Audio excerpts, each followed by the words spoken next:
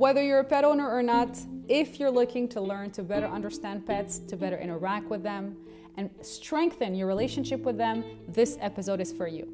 It is also for you if you are open to have your perspective challenged.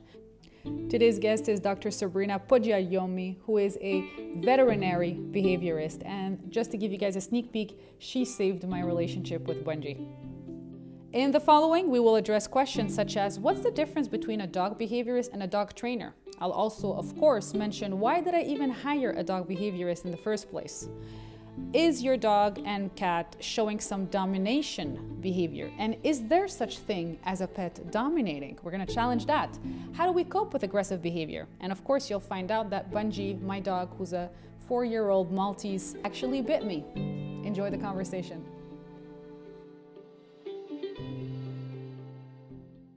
Like, I have a few questions I want to ask, but I'm a person who believes in the power of conversation. So the point is, I ask you a question, you take me places, and I might not even follow here. What is a dog behaviorist? You said, I think you said it earlier. But so this is a big, behaviorist is a term that a lot of people use. I use a veterinary behaviorist, which is studies a term that is a title that only people like me can use.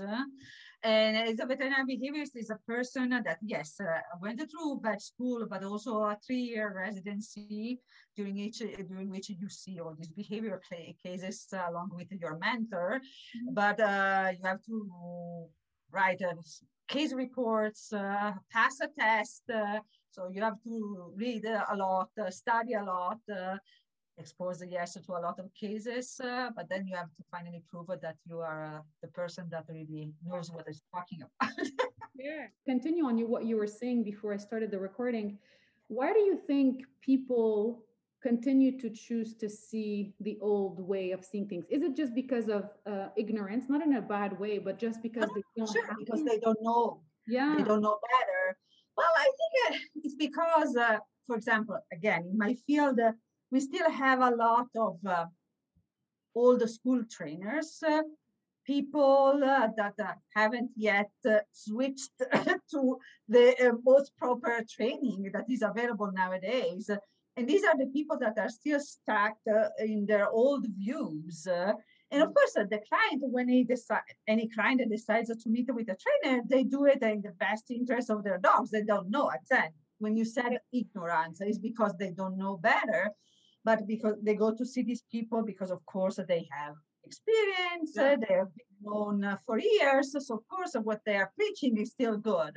But the reality is not, because like in any field, we have to be up to date. That's the reason why, for example, doctors, veterinarians have to always attend the seminars, congress, read the papers, any research that has been published, because we need to know what's really going on, what we have learned.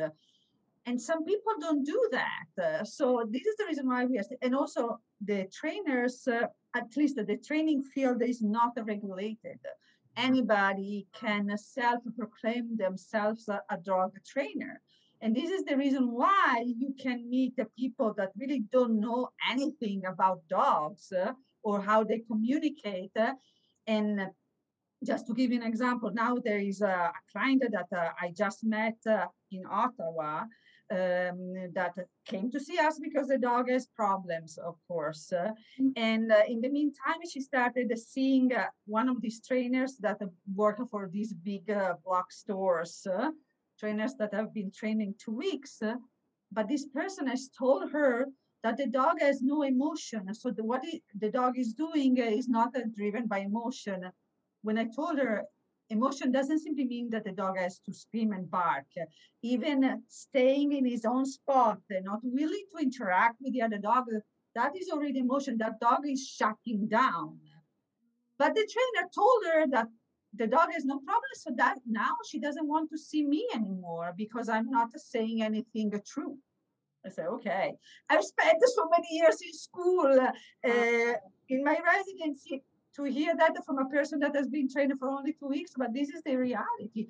People also, and I understand that, are looking for quick fixes, something that you can implement right away. Yeah. But when you are dealing with a patient with problems, anxiety, fears, or phobias, nothing will be changed overnight.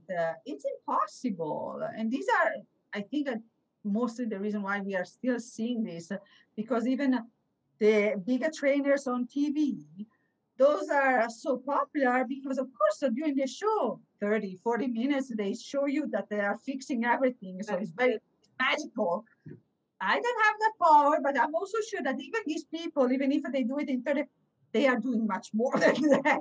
Even if I may not agree with their methods, but nothing can be changed so fast. But so people are also influenced by these TV shows that are promising these healings, really, And in all these less than an hour. So what you're saying is that there's dog behaviorists who are not staying up to date. Then there's the people who choose to go for the dog trainer who doesn't have the education but can do the behavioral quick fix. And then you have the mainstream media who is portraying that everything can be fixed in 30 minutes. You know, TV is looking for that's the reason why you don't have any veterinary behaviorists on a TV show. Because what we are doing, it takes time. It can be boring, honestly, of course, because behavior modification can be boring. It's not so fancy and fun. So that's also the reason why they are never asking, I guess, us to do something about it on TV, because it's too boring. But don't you think that at the end of the day, even you, we can take your whole process and break it down into 30 minutes and put it on YouTube, no? Well, I don't really think so. Meaning we can go over general definitions, but it's not that you cannot do anything in 30 minutes. No, but like as in like let's say you can summarize. Like for instance, right now I'm working on my client, how I've worked on their brands. My work is very similar to yours. It's a long process. I don't do marketing the conventional way. I help a company know what they stand for, what makes them different, all the questions that are hard to answer that nobody wants to change their mindset about. And my clients usually want to just patch up a new logo, patch up the quick fix, right? Typical. But what I'm working on constantly is how do I summarize 5 months of work and an extra 6 months of transformation in 2-minute video? Oh, sure. You can give the outlines maybe in 30 minutes. Absolutely. You can do that. But then the work will be a little bit longer than that. That's it. And so why don't you think that the fact that the field has no regulations doesn't help the situation? Like to become it doesn't. Also because, for example, there's not really a lot of veterinary behaviorists, so people with my certification. So yes, we can do something in our small world, and so it's difficult to, in a sense, fight against this because there are much more trainers than us, and they have probably even a bigger voice than we do. So it's very difficult. It's very difficult. And, you know, it's difficult. I think it's also difficult for some people accepting the idea that our dogs or cats or any other animal can suffer. And so they can have anxiety-related problems, phobias and fears. And they still don't understand that aggression is just a symptom of these states. It's not the cause. My dog uses aggression, yes, because Bailey is a dog. So these are the tools that the nature gave them.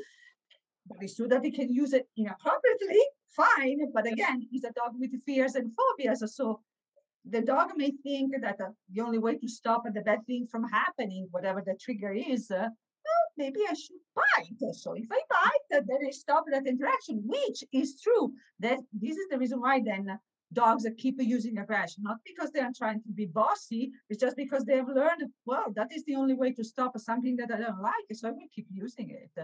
Dogs or any other animal keep using behaviors that work for them. But this is the reason why I told you I have to see everything from their perspective, not from mine.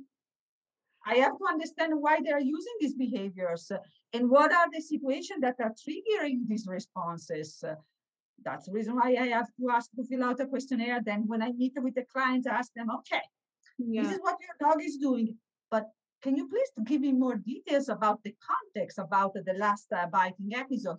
Who was there? What was going on? How did you respond to that? How did the dog respond to all of this? How was the dog before biting, during the biting, and after the biting?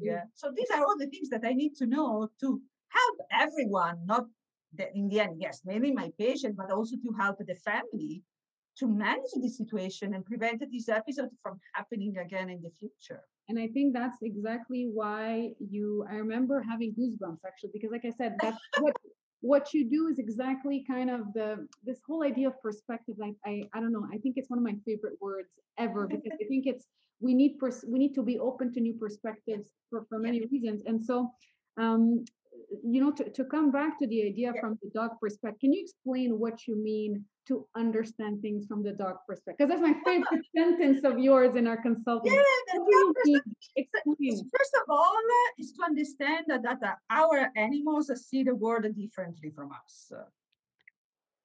This is the reason why I said people may not know. And I accept when they, for example, come to see me and they tell me, my dog feels bad when he does those things. I say, no, it doesn't. But this is their owner's way to describe what they have just seen.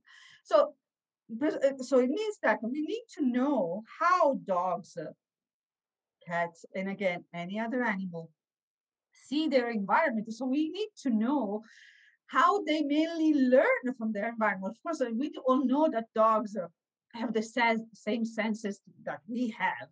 But for example, they use a lot of their sense of smell. We are not able to understand how they get that information. I'm always telling myself, I wish I could have their sense of smell for just one day. I think it would be too overwhelming to say, okay, I'm done. I don't want to have to do anything with this anymore. Yeah. But this is how it's important. So sometimes when a client is telling me, my dog just picked this person, but I can't pinpoint what was exactly the trigger. And sometimes I say, sometimes it may be something that they smelled about that person. They can smell the fear in that person. They may not like the perfume that the person is wearing. They actually have preferences for smells. Like they may just not like a perfume. Yeah, they may. There are some things that they may not like, but that's the reason why it's so difficult also to communicate with our patients. Because yes, I can read their body language, then explain to the owners, please pay more attention to their dog's ears, eyes, mouth. They will open it, but how they presented their body, if they are approaching us or they are backing up. I mean, so there are so many different things, and of course, we know a lot more nowadays. I can tell you when the dog is scared, but there are more subtle signs that as humans we are not able to pick up. This is when also the client tells me, "Oh, my dog is unpredictable." Truly, dogs are not unpredictable. Once you learn how to read them, you can tell when something is about to happen. But there is another problem. Because of the social dominance theory, a lot of people don't like their dogs growling at them or somewhere else because they find that extremely offensive. But they don't have to take it personally. Our dogs can't speak; they can't use words. So how can they tell you when they are not feeling comfortable with something? I'm sorry, they have the right to growl because it's their way to prevent a biting from happening. That's something also that you really shifted my mindset actually when you told me. No, it's incredible. And when you told me, there was a sentence, and I read it in one of the articles you wrote in Psychology Today, where you said, no dog is born to hurt humans. Yeah. I think it was that. No, you said something along these lines. Yeah. And most of us, we think when a dog is showing aggression, I don't know why we have this image. We're like, okay, he's angry at something. But when you told me that there's this one thing called fear-driven aggression, that Bungie has fear-driven aggression, my God, the way I see my dog has shifted forever. So even when he's angry, I have total empathy for him at these moments. Even though he could be now he's not trying to bite, but I look at him differently. And so, which brings me to my next point. When I told people that we met and what I'm doing, because remember I saw dog trainer first, I still had skeptics telling me, Yeah, I know. "Oh, I this know. and I'm like, I know. "Oh, And this is what makes even my professional hard. yeah, I still, even among some colleagues of mine, consider me just a trainer, not a doctor. And oh, I'm not a trainer. I don't do that. I mean, I can tell you how to teach a dog how to sit or lie down, but that is not really my goal. My goal is to make that patient more comfortable in his own environment, in his own skin, in different situations. So, of course, I need a dog that needs to sit and to lie down because I can take advantage of this to communicate better with that dog.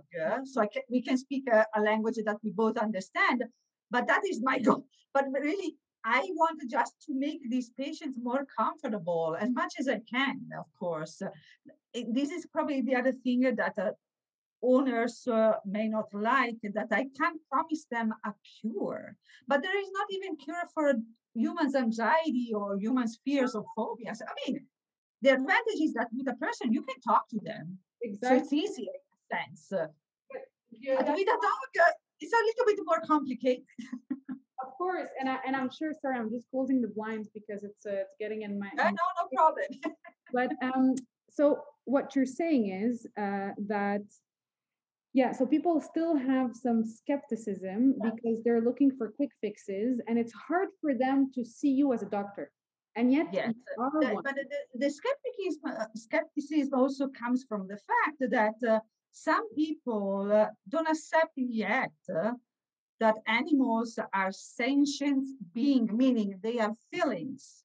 Mm, They feel, and also they feel pain. It's difficult to make people accept this too.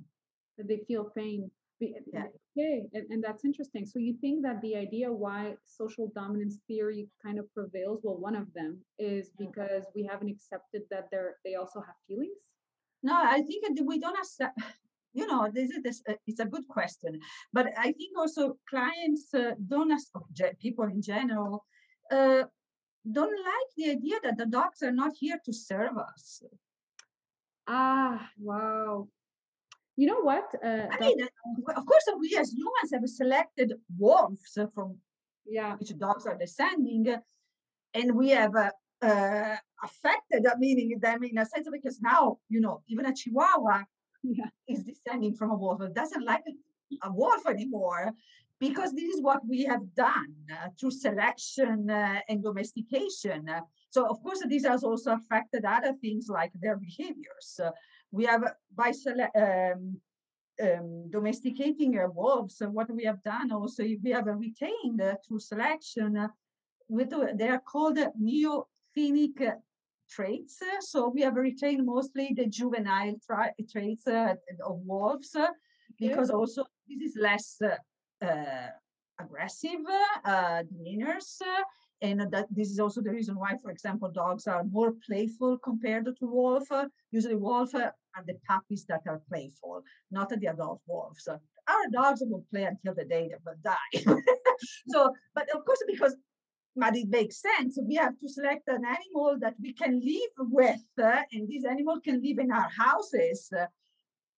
And then I think this is the reason why we think dogs are here to serve us. It's not really true. I mean, they helped us for hunting when it was necessary. Still, some dogs are doing this, but mostly nowadays, dogs are just a companion. So they are staying in our houses because they are our buddies, and we play with them and we spend time with them and all of that. But yeah. That's super interesting. Have you ever heard of the concept of speciesism? Speciesism? Yeah. Have you heard of Yeah. that? I just Yeah. want to. I just thought of the definition. It says it's pretty much the idea that we favor one species versus the other for our own humanity kind of good. So what you're saying reminds me of this, that we decided what role dogs play for us just because we think Sure. we're, Yeah, but that's why anyway, a dog is a fruit of a selection that humans have made. If we haven't would have not done that, we wouldn't have dogs. We would So have, what would have happened if we didn't domesticate dogs? What do you think? We would have not have we would have not had those. Meaning, we would always have the wild version of them. So the wolves, the foxes, and all of those things. But yeah. And what would have happened if there were more wolves in No, the well, I don't think probably they would have been so many wolves a bit like now, because we are keeping them away from our society because they can be dangerous. So they live in the wild. We live in the cities or whatever, but we don't have. we don't have But in a sense, we as humans have always been fascinated by animals. So then we tried to connect with them, with nature and everything, and then we have created this version of a wild animal that can live with us now. exactly. And can you explain for the audience what is social dominance theory and why and what is the new is there a name for the new theory that you're advocating? The social dominance theory mainly means that the dogs are trying to dominate us.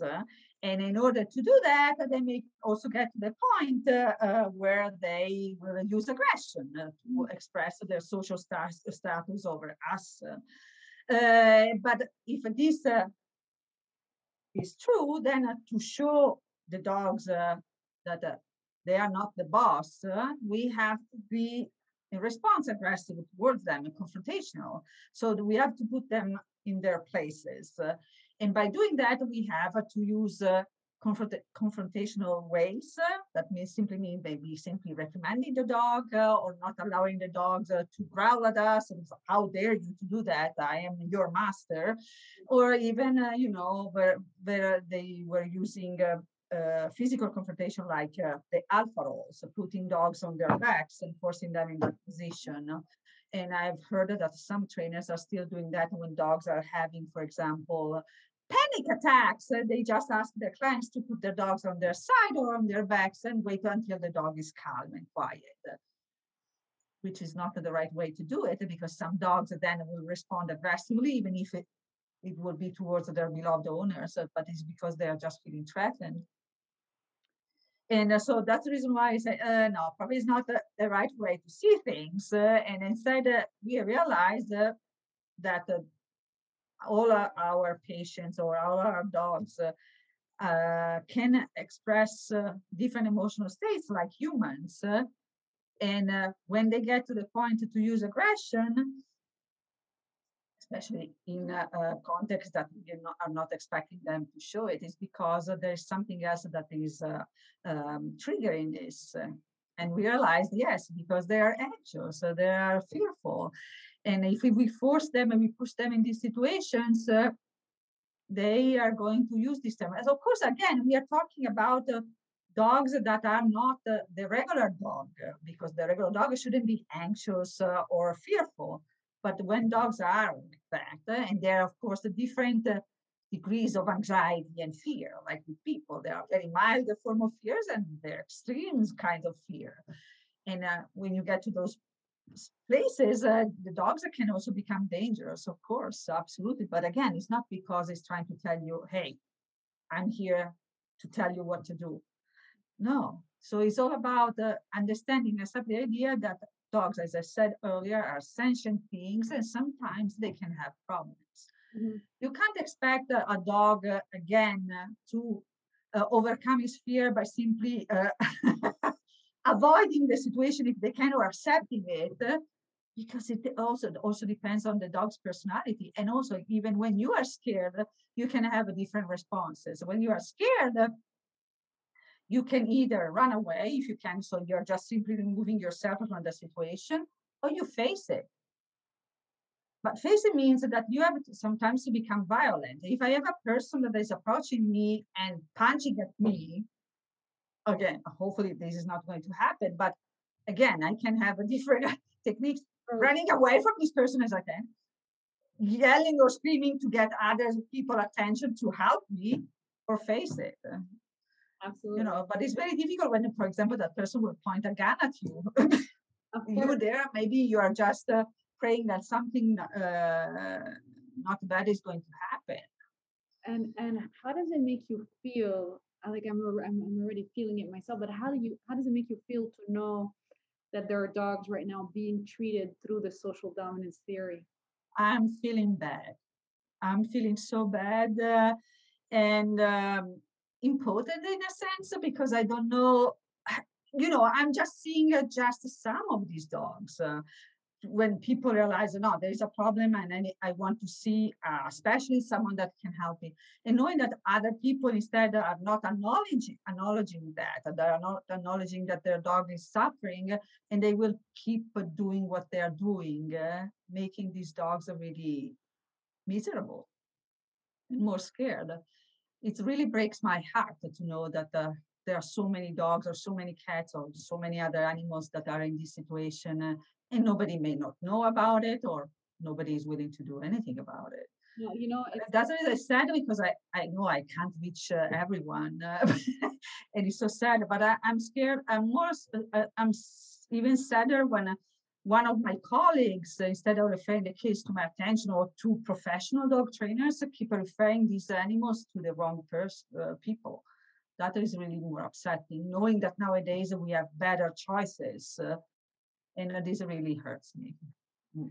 And I can totally understand. I feel that myself. The more and more I'm aware, and what's crazy is that I was one of this pet owner myself before we met, and Yeah, and I asked myself, what could I have done differently earlier? How could I yeah, have known better earlier? And so that's part of the message I want us to yeah. share. Like when I got my dog, it was the first time. It was 4 years ago. I was excited. I read a lot, and then I realized I was exposed to social dominance theory myself. I Mm-hmm. didn't know about this. And the person who had the biggest impact was an ex-partner who I was dating, who Mm-hmm. kept telling me I've been raising and have had lots of dogs. And so I kind of relied on him and Yeah, trusted him. And he would say, when Bungie put his paws on you, it means he's dominating. You take it out.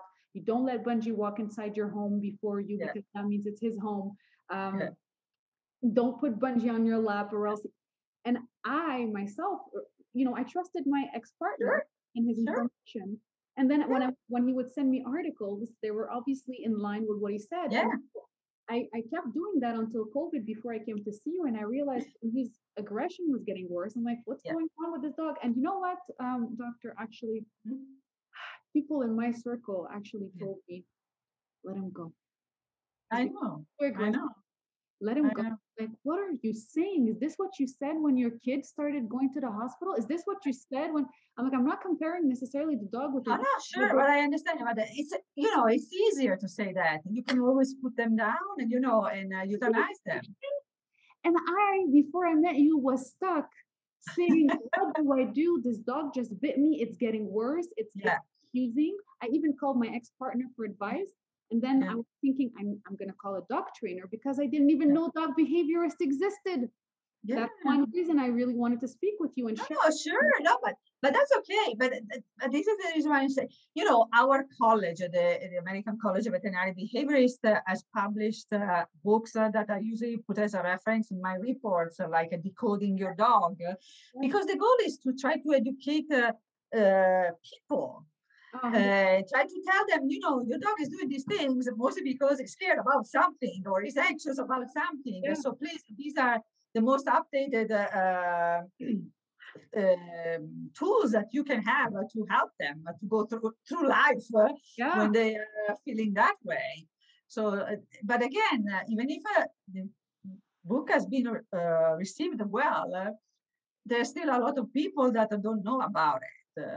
And, and Indeed. then we now have released and published the one for cats too, so that they're coding your cat, which I authored one of the chapters.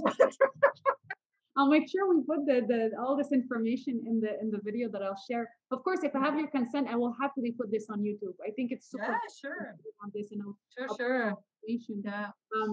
But the thing is, I think the issue from a Mm, marketing perspective is mm, the decision making process. So the first thing I guess people go see, oh yeah, and also before I reached out to you, I hired a dog trainer who didn't help me. Which I realized looking backward made things worse. And my yeah, mom was wanting to really help me so much. Like, man, call this lady. She uses Mira dogs. She trains Mira dogs. She mhm. probably knows. And I called this woman, and she told me to buy these. How do you call these? These chokers. The choker, but the choker or the prong, and so there's the choke collar, the prong collar, the one with the prongs that pierce the dog's skin, and then you have the shock collars, all of these things. I got the choker, and then my ex told me, get this thing from far. When you catch him do something, it gives him a little. I'm like, are you? So I still bought it, but I put it on my wrist, and I'm like, no, don't do that to my dog. And the other lady's saying, you go choker, you take him like this on the neck. I'm like, but I'm a woman who's like anti-violence, like in my no. But in a sense, because then they say those things work. In a sense, it's true they work because they are so painful that when the dog realizes that they are around their neck and they learn through the shock what it means. Of course, they learn also, okay, whenever this thing is around my neck, I'm not allowed to do anything, and they stop offering the unwanted behaviors.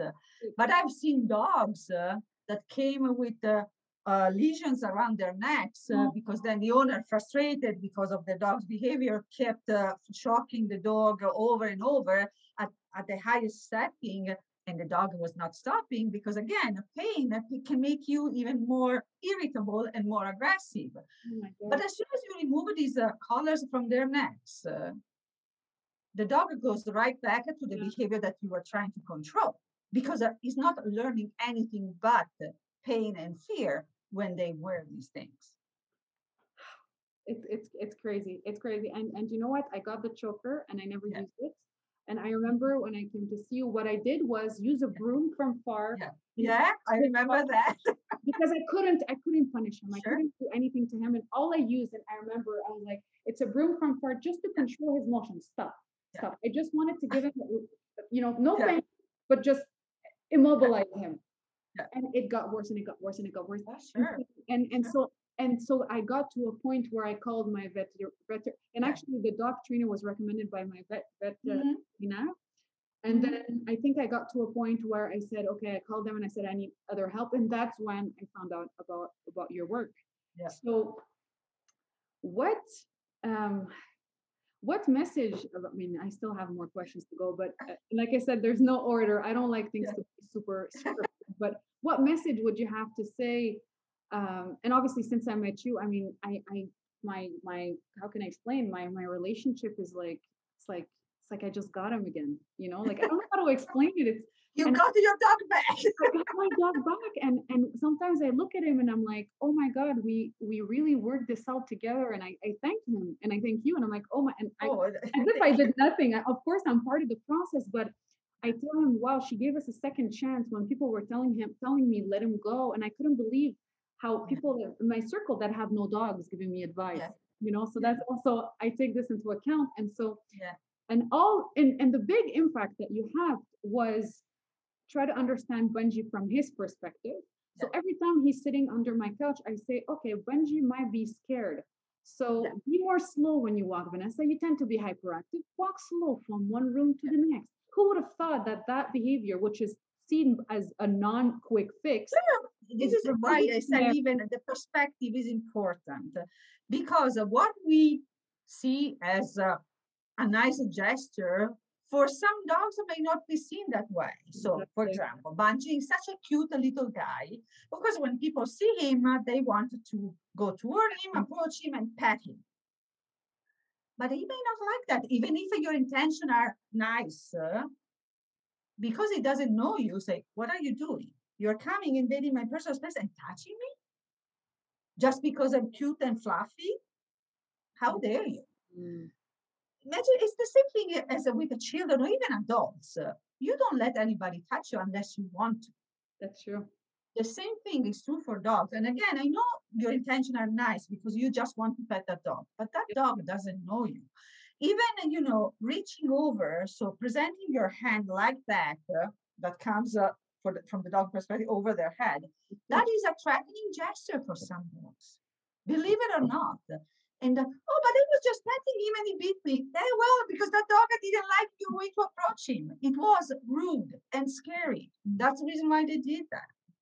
But that's the reason why I think it's so important to learn as much as we can about the dog body language. And yes, ask always permission to touch that dog. How do we do Just that? because the dog is on a walk on a leash doesn't mean that you're allowed to touch that dog. Can you tell us how we can do this?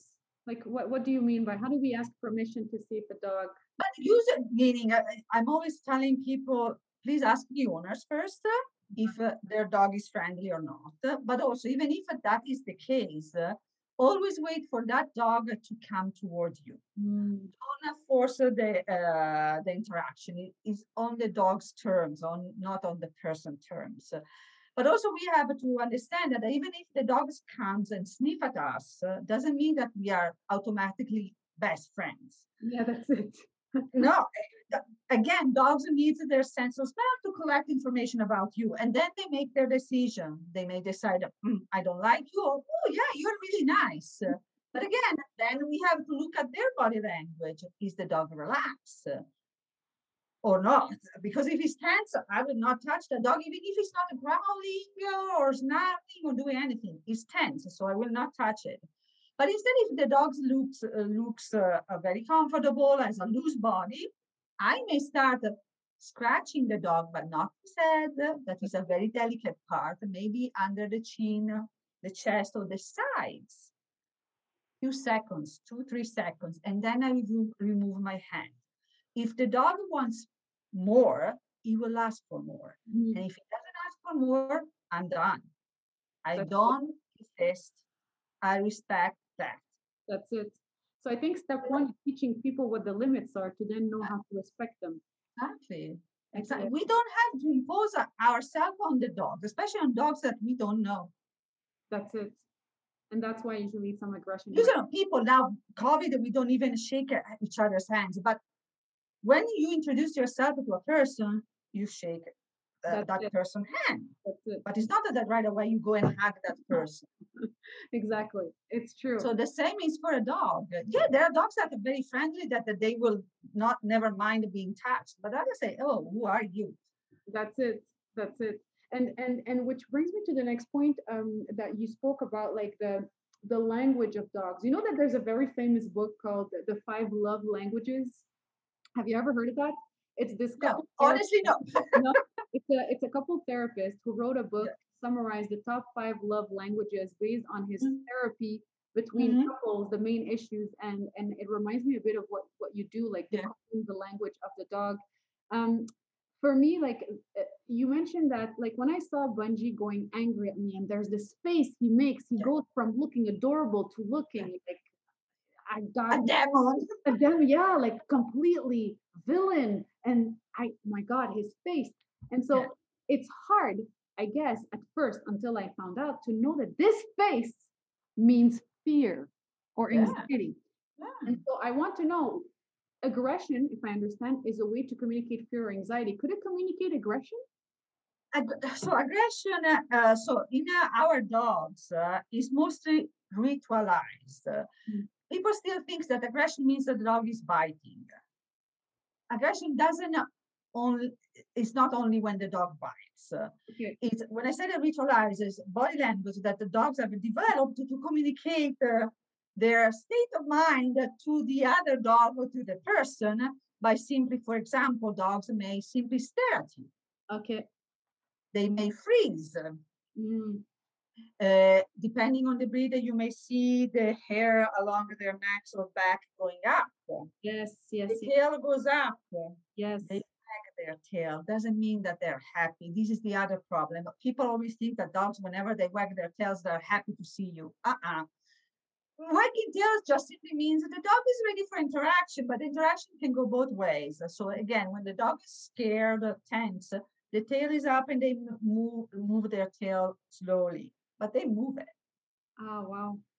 Their whole body is tense. I told you they may stare.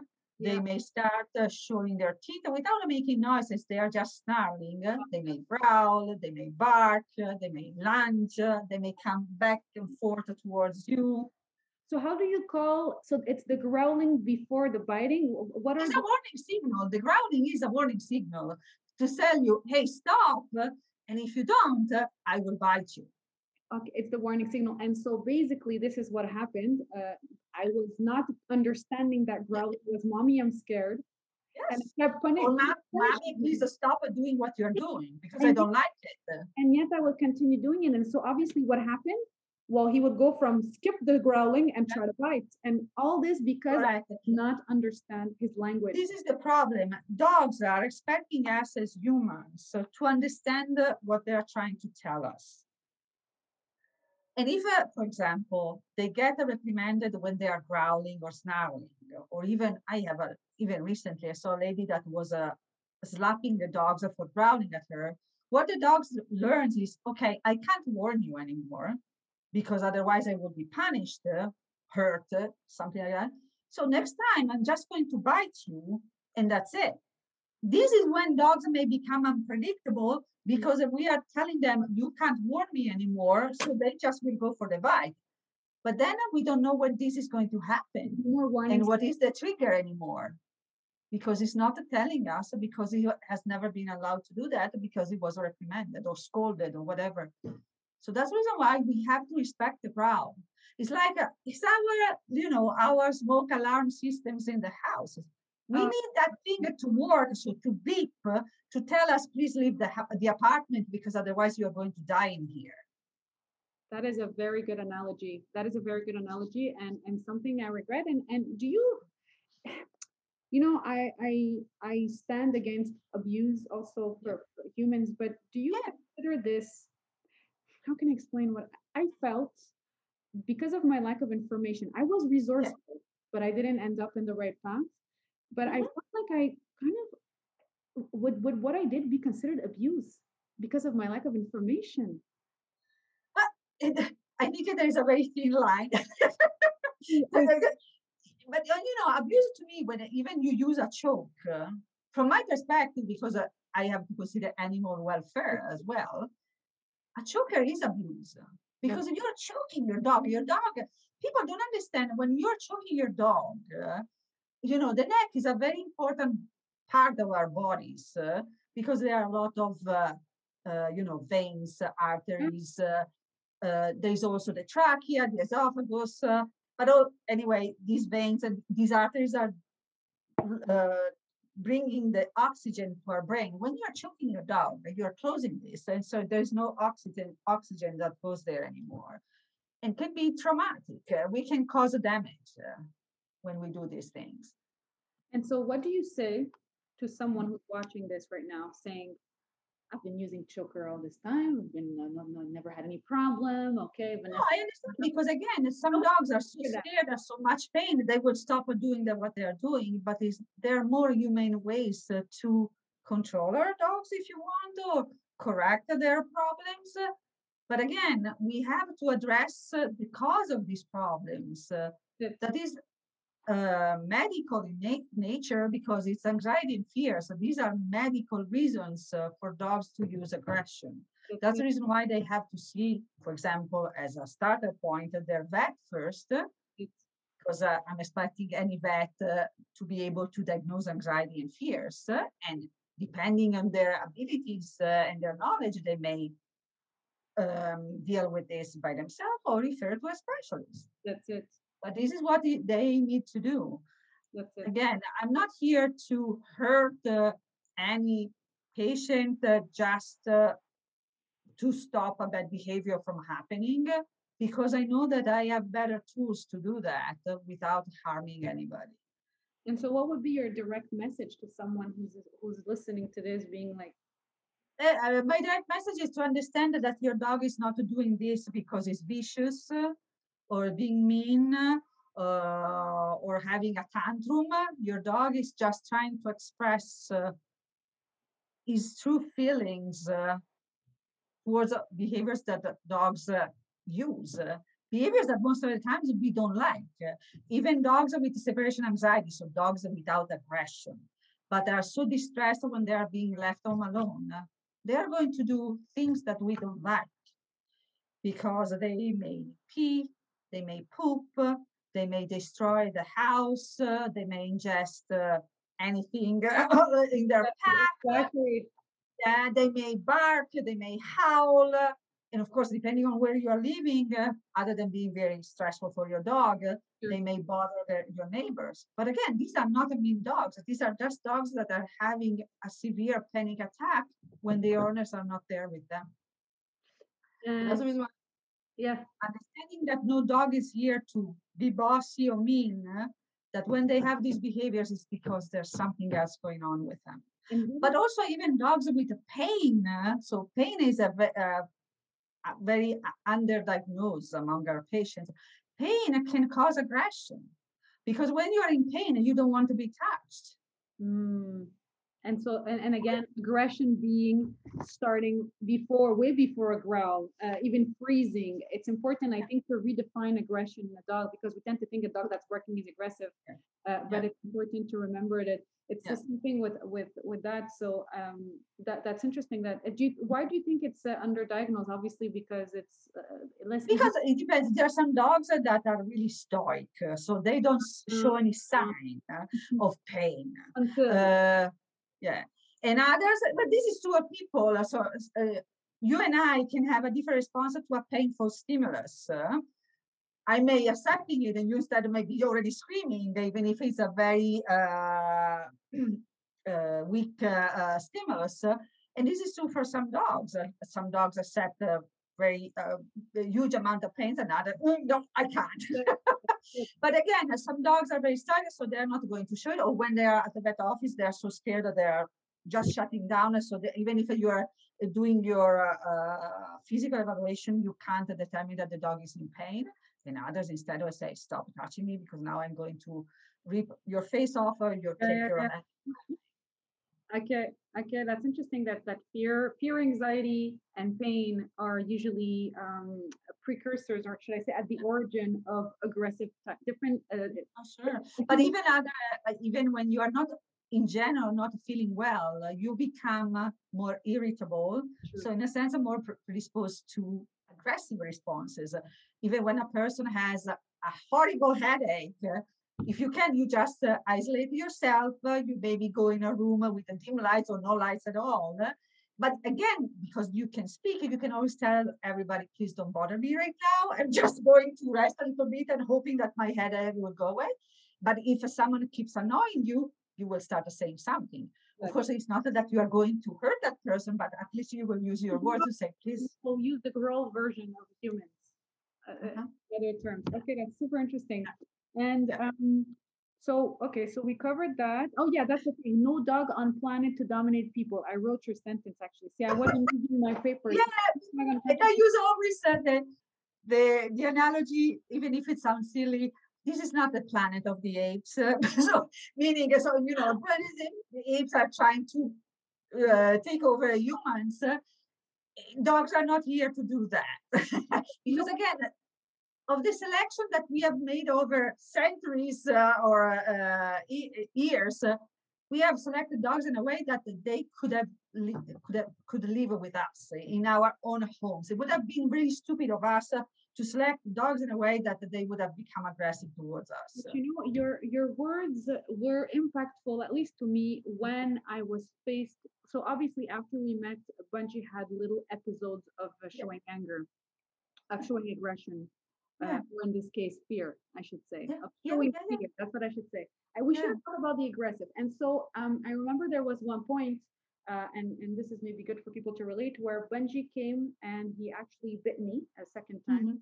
But the difference is, and I'm telling you, this is where all your words had an impact. And so people look for quick fixes. I think that also is one, where I just stood there, and then I thought of everything you said. He's not here to dominate. My leg is bleeding. I'm a bit in pain. And all I did was, no, Benji. And I was speaking super slow and saying, I'm so sorry you're scared. And I had tears because I was like, shocked. Oh, sure. And I had tears. I'm like, I'm really sorry you're scared. Benji, no, boo, it's okay. And I didn't have treats because I was frozen, but I froze. And I was just being super nice. And I said, couche, couche. And he actually went couche. We went from bite in 5 seconds to Bungie listening to me and sitting and lying down. And I was just shaking because I'm like, okay, am I doing things right? Am I being nice? Yeah, but this is a perfect example of management. when I talk about management. Of course, as a human being, you said, beat me. I was in pain. I was scared. Probably if you would have followed your instinct, you would have been aggressive in response. Okay. My body was shaking probably. Exactly. But as I said, no. Just a step back here, and then you ask him to do a completely different thing. Yeah. Coucher. That's it. This is something that he knows and he can do, and he did. And he did. And that was it. Can you imagine this? No, but like for me, the power of the recommendations you give come handy only when you're there. But yes, my body is in pain, and yet he told me that a dog, we have to speak to them in the same tone of voice, whether it's for a good or bad behavior. This was transformative. Today, Bungie, and people are always impressed. I'm like, why do small dogs have a bad reputation? They always bark. That's because the parents, the pet owners are not doing the right education. Yeah. So my dog now, to the public eye, if he does something, I'm like, Benji, tutu couche. Wow, look at him. Yeah, that's. And I told you, we have to use these magic words to our advantage, meaning he knows these words. We have to use it to change the emotional state of our dogs. So at that moment, say, okay, let's make him lie down. See how it goes. But at least because once he's in that position, your dog becomes less reactive also. Exactly. And it's okay. And then you're changing his emotional state at the same time, because this is the important thing. I don't want my dog to always be here where he doesn't understand anything because he's frantic. Exactly. I want to put him back down at a level where he can be receptive, listen to me, so then we can change the situation and the outcomes of that situation. And so in this moment, what happened in this moment, if I were to slow down my brain and I'm looking at my dog, I'm thinking, he's not here to dominate. Check. Bungie's probably scared. Be empathic. Check. And next, talk to him slowly because talking louder won't work. Check. Distract them. Check. 5 seconds later, Bungie's chilling as if nothing happened. Me, I'm still under the shock. I said, I know. And I'm so sorry because I told you, dogs or cats use behaviors that we don't like when they freak out. Absolutely. But because those are the only tools that they have, that's why we have to be calm. You know what? I'm impressed. And that's why I care to share my story, because I didn't need any choker. I just needed to put your words into practice, which I don't know if most of your, do you think that people oftentimes when they come see you, do they put into practice what you say?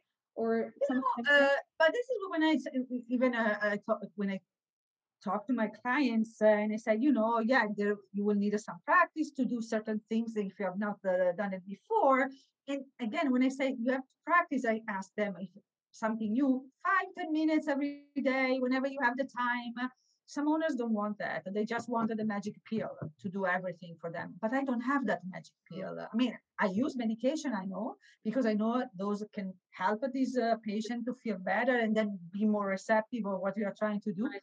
But I don't have, and even if I explain all of this to them, yes, I would say most of my clients are trying to implement what I'm recommending, and others are still just hoping that the medication will do everything for them.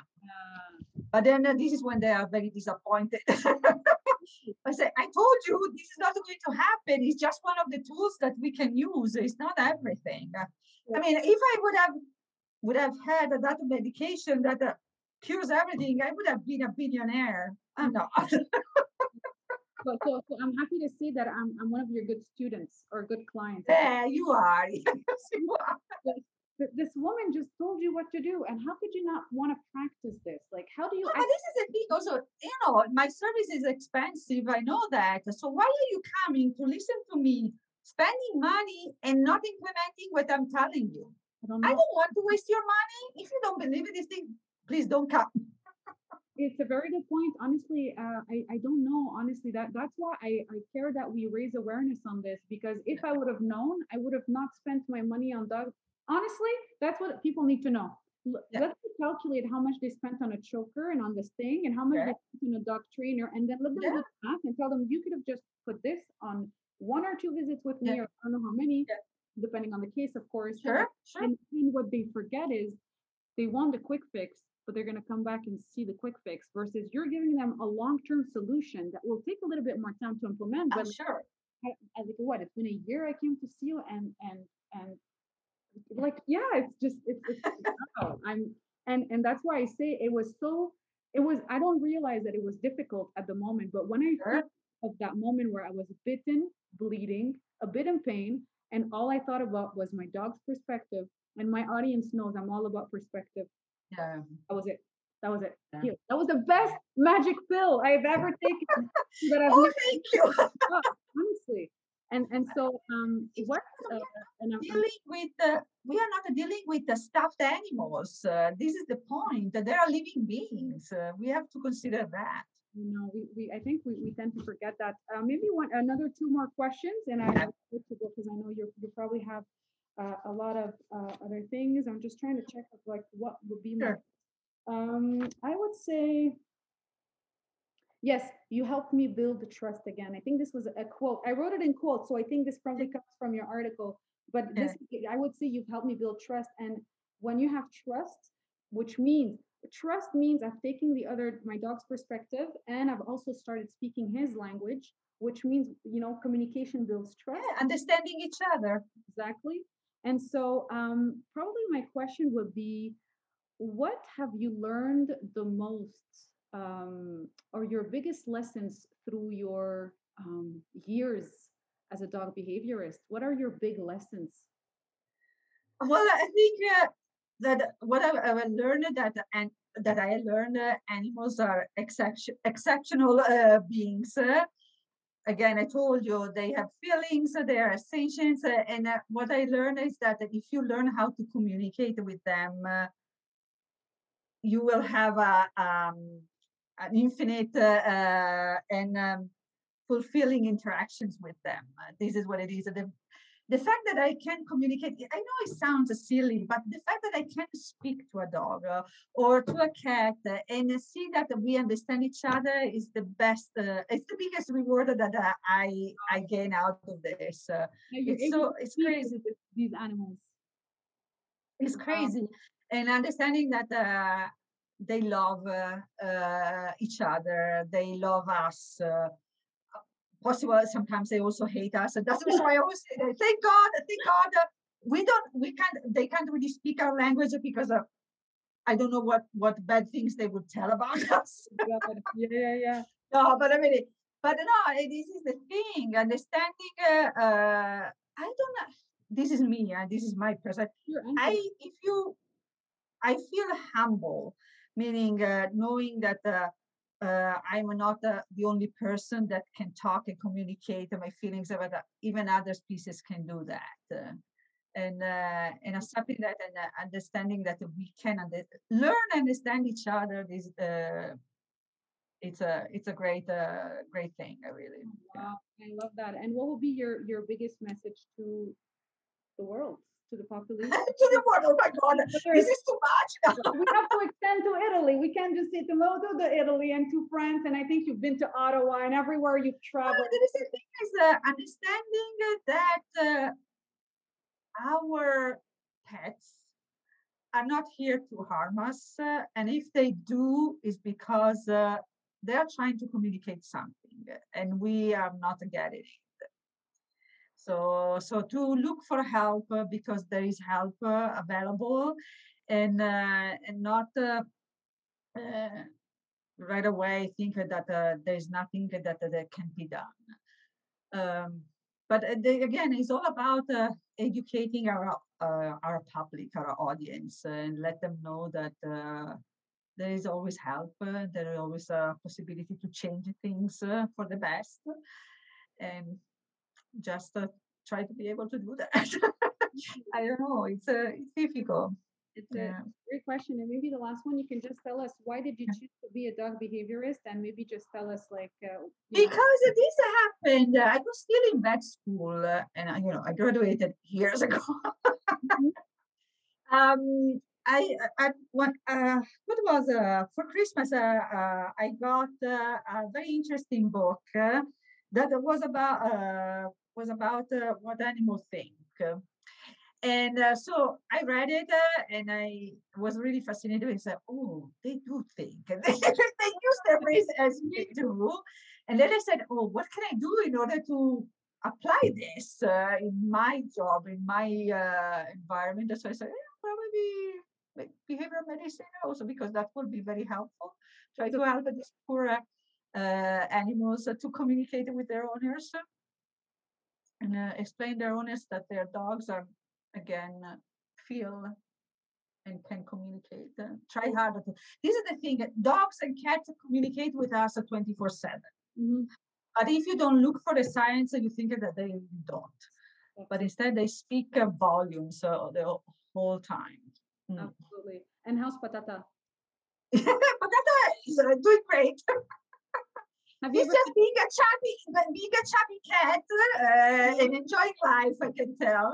Okay. She's very disappointed that now that the weather is changing, so it's becoming a little bit cooler. She's always asking to go out on the balcony, and depending on the day now, she goes out and says, oh, it's too cold, and she goes back here.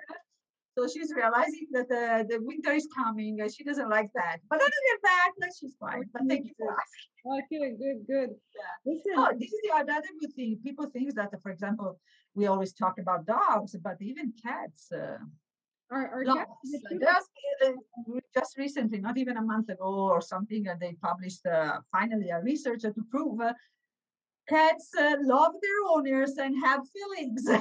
Really? Because people think, oh, cats are these weird animals that are very independent, which is true. It's a different species, but they do love their owners.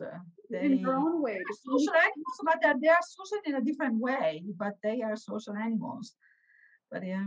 Okay, and that pretty much consists your work of so and one last question actually. Yeah. What is a dog behaviorist? I think you said it earlier. But so this is behaviorist is a term that a lot of people use. I use a veterinary behaviorist, which is a term that is a title that only people like me can use. And as a veterinary behaviorist is a person that, yes, went through vet school, but also a 3-year residency during which you see all these behavior cases along with your mentor. Mm-hmm. But you have to write case reports, pass a test. So you have to read a lot, study a lot, expose to a lot of cases, but then you have to finally prove that you are the person that really knows what is talking about. Yeah. Okay. Well, good job. Well, thank you for doing what you do. I think the world needs to know that the dog behaviorists are also a path to take, and for it to be a reflex. I mean, it's gonna take maybe more time, more books, more videos like this. Where if only I had to do it all over again, I wish the first time Benji bit me, I've been like dog behaviorists right away. That I think is how through education we can get there. And so I'm enormously grateful that you agreed to speak with me and to share. Pretty much, it's not about me.